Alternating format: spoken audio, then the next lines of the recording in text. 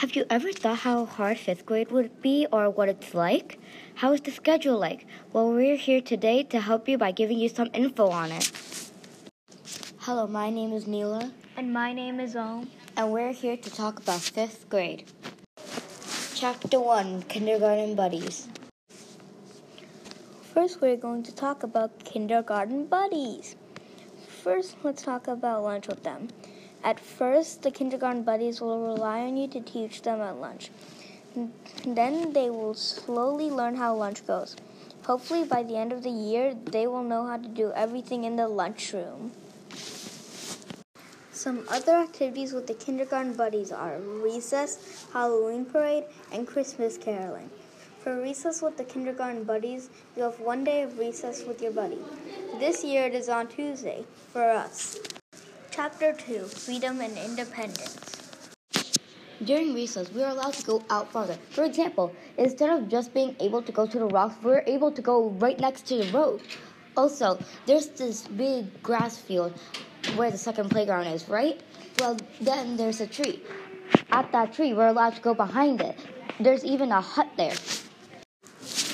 But you need to have bigger responsibility when you have more freedom and independence. Why?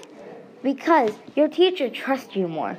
Also, freedom and independence is a privilege. So have bigger responsibility and you'll be able to have a good year. Chapter 3, Sports. We have sports every single season. For fall, we have cross-country, soccer, and girls' tennis. For winter, we have swimming, basketball, and cheerleading. For spring sports, we have boys' tennis, track and field, softball, and baseball. We also have creative movement. Creative movement is during fall and winter sports.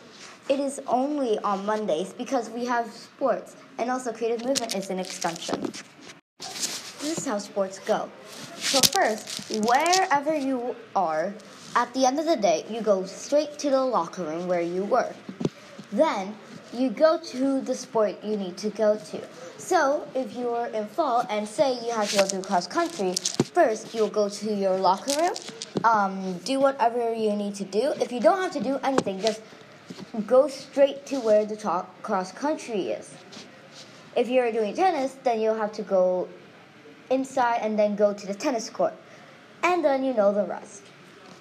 For indoor sports, you just have to go into the locker room, do whatever you need to do. If you don't need to do anything, just go straight to where you have to go.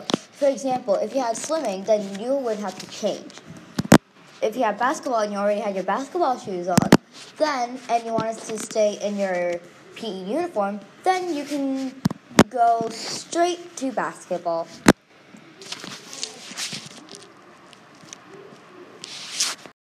For picking up, you do not go to where lower school gets picked up. You go to the middle school entrance, actually. After your sports, you go straight to the locker room. It's just easier to go to middle school entrance, so that's where your parents pick you up. But what if you can't do sports? What if you're too busy to do sports? Well, you don't have to do sports. It is actually optional.